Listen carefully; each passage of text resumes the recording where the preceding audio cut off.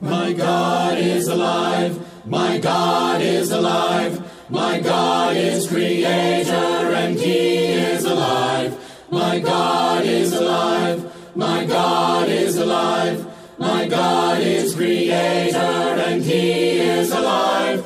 He made all the heavens and earth, yes, it's true. He showed all His glory, so there's no excuse. So worship, adore Him, and lift high His name. So King as He ages, His greatness proclaim. My God is alive, my God is alive, my God is alive. The Christ is alive, the Christ is alive, the Christ is our Savior, and He is alive.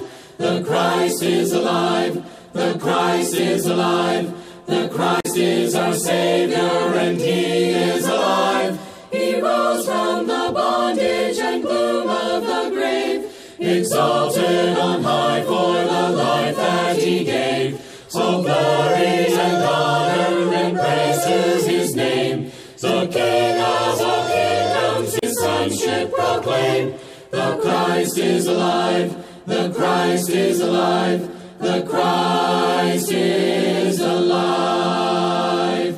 God's Word is alive, God's Word is alive, God's Word is the Bible and it is alive. God's Word is alive, God's Word is alive, God's Word is the Bible and it is alive. The Spirit inspired the great men of God, who penned all the message while here on this sod. It sharpens and swords and it pierces the same. Its powers, its healing, its worth we proclaim. God's Word is alive, God's Word is alive, God's Word is alive.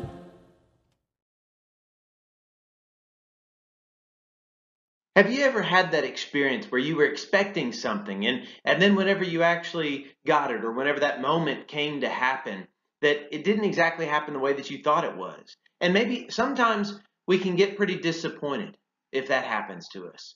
And I want to share with you a time that actually happened in the Bible. And it was with Jesus, the Messiah. Now, the Messiah was a role that Jesus actually filled. And Messiah, it means the Christ, it means the anointed one. Basically, it means that Jesus is God's chosen one, and He was chosen to save the world.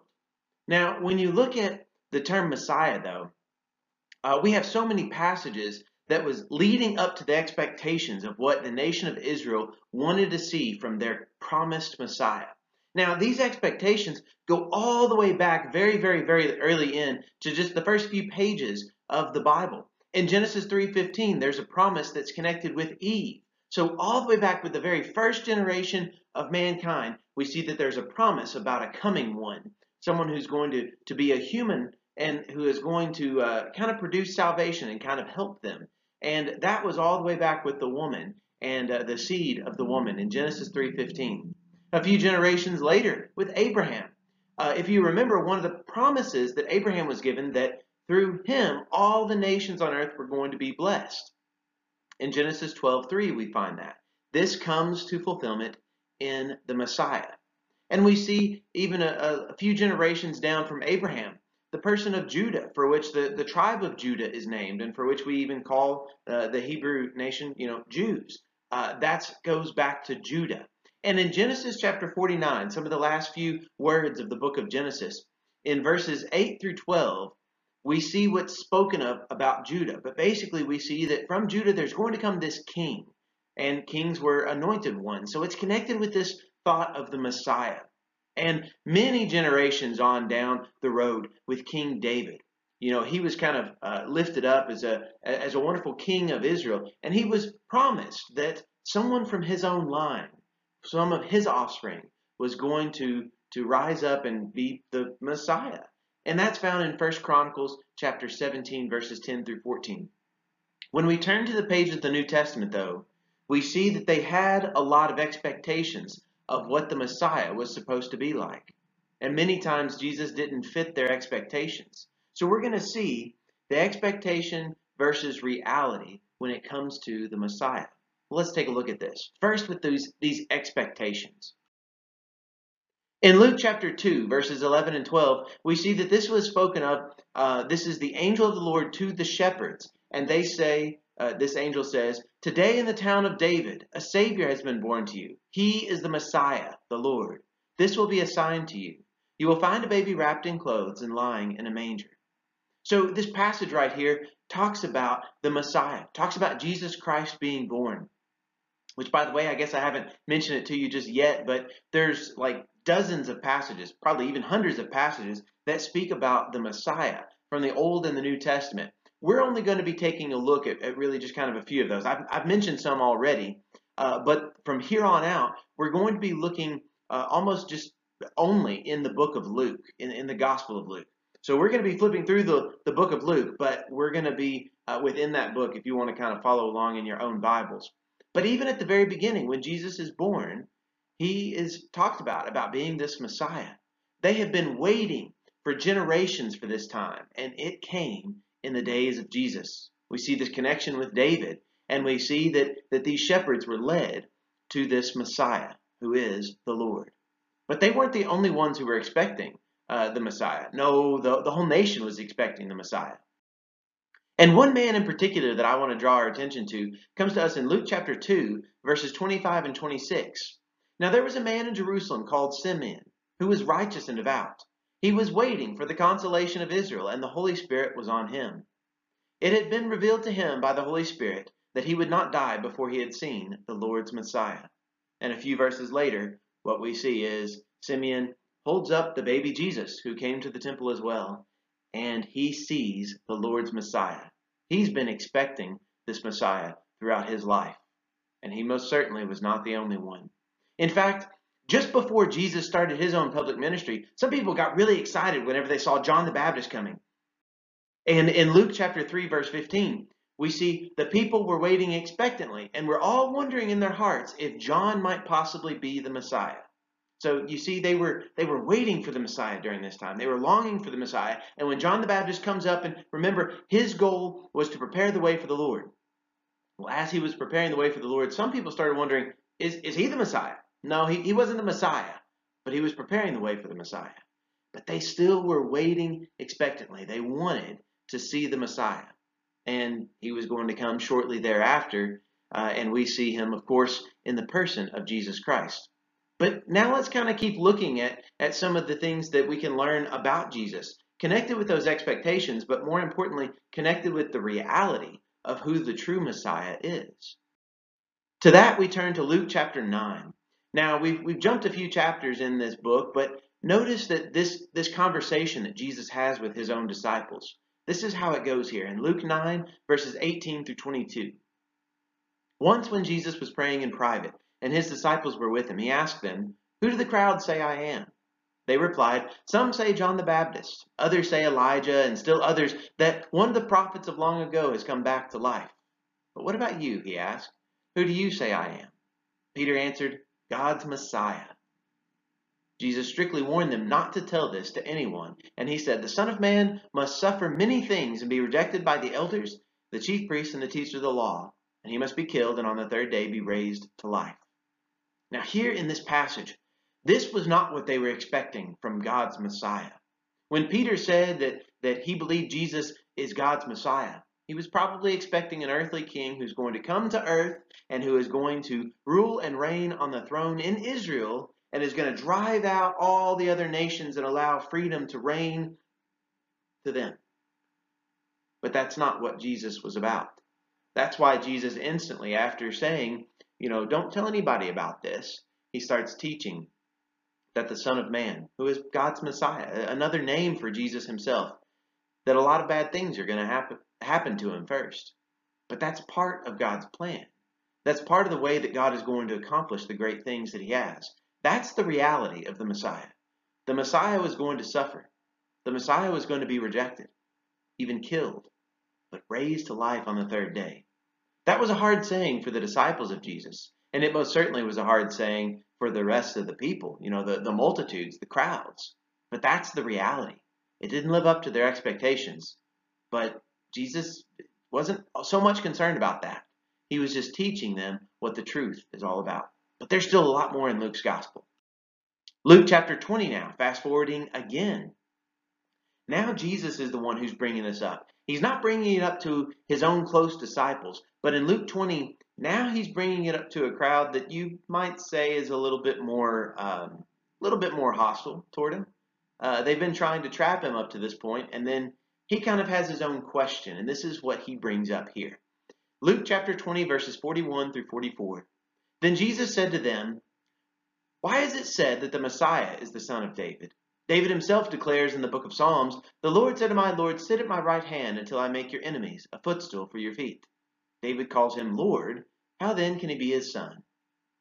See, what Jesus is doing is trying to get them to recognize their expectations of what the Messiah is going to be is different than the reality of it.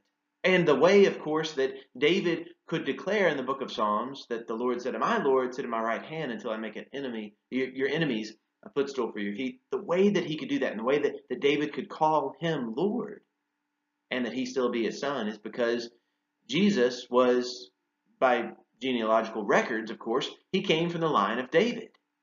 But he is the Lord of David because he is God in the flesh. That's how that statement could be made. And that was Jesus' point.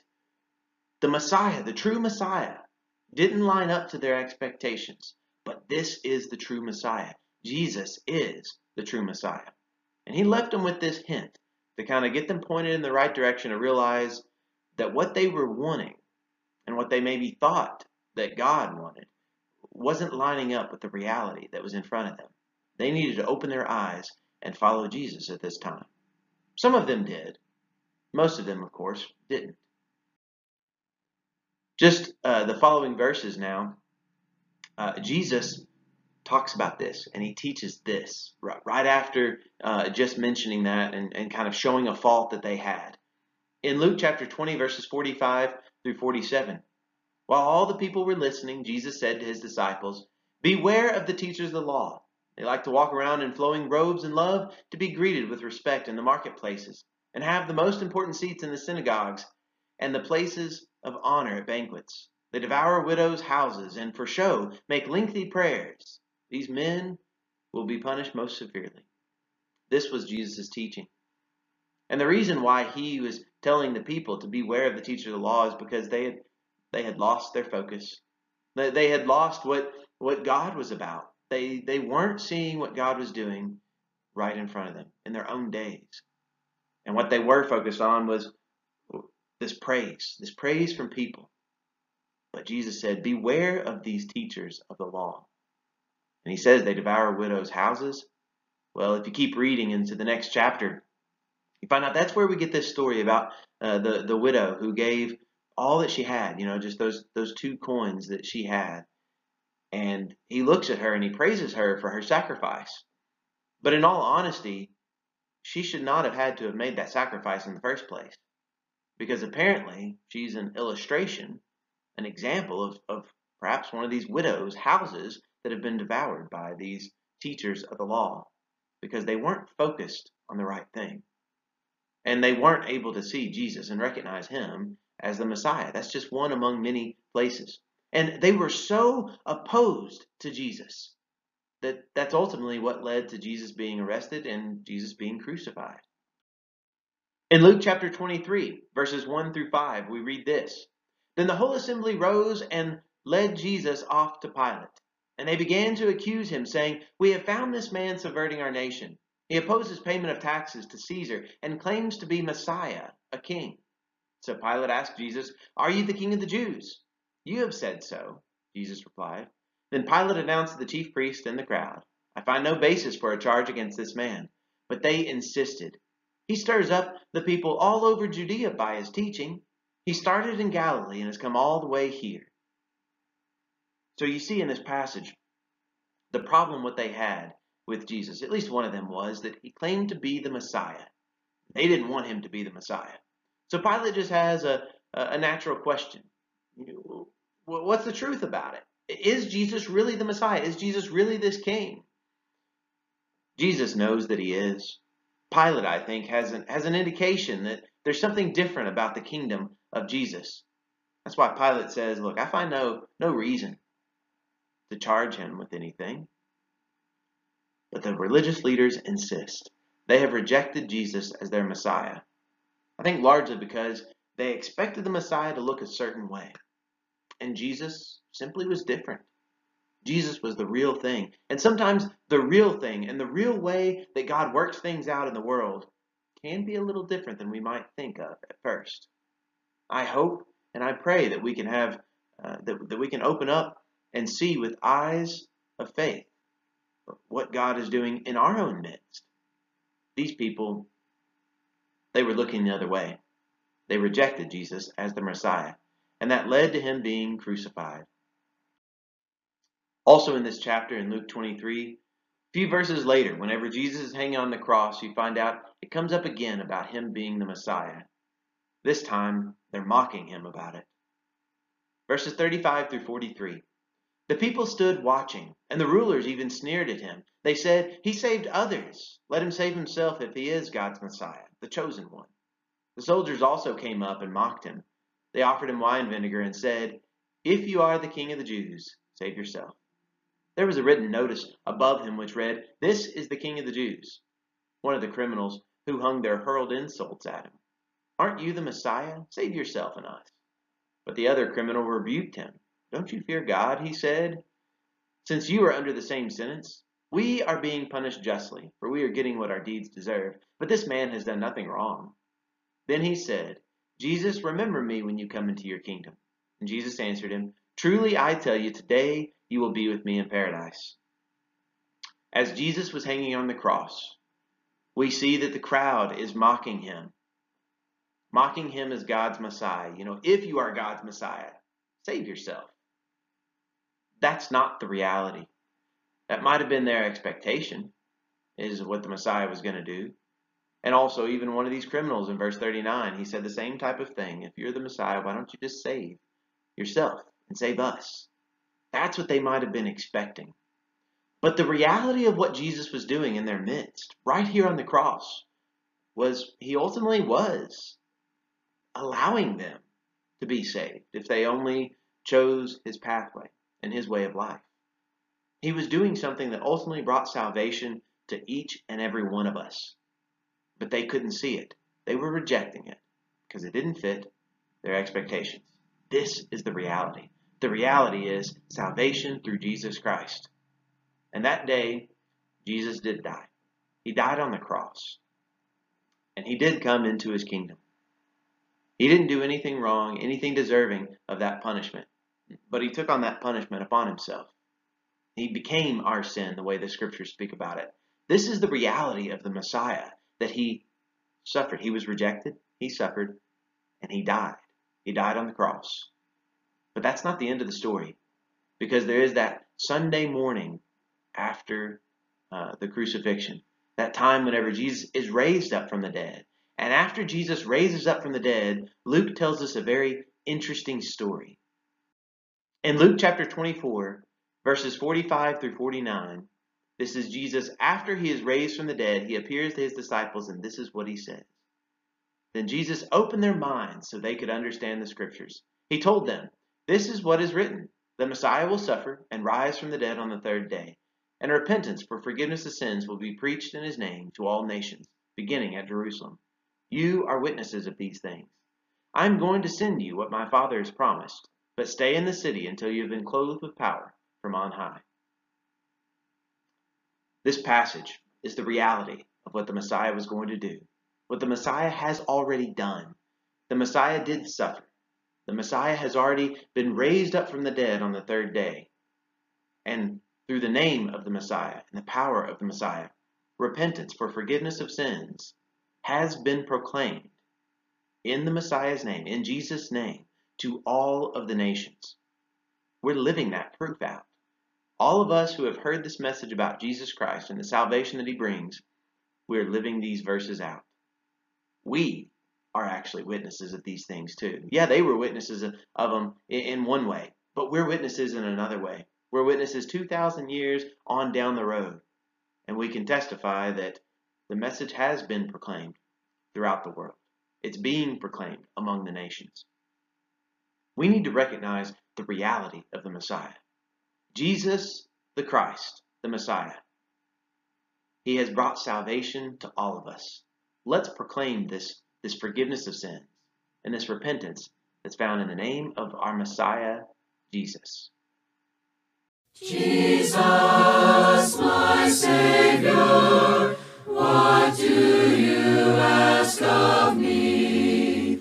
To follow in thy footsteps and never from you flee. I will serve you till forever and be always close to thee. Oh, Jesus, my Savior, your servant I will be. Jesus, my Savior, you give so much to me. You sacrifice your own life to set all sinners free. Now I have a hope of heaven to spend all eternity.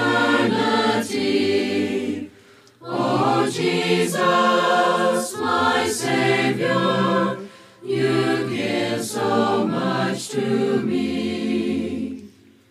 Jesus, my Savior, what do you want with me? To set forth an example, so others they might see that Jesus is in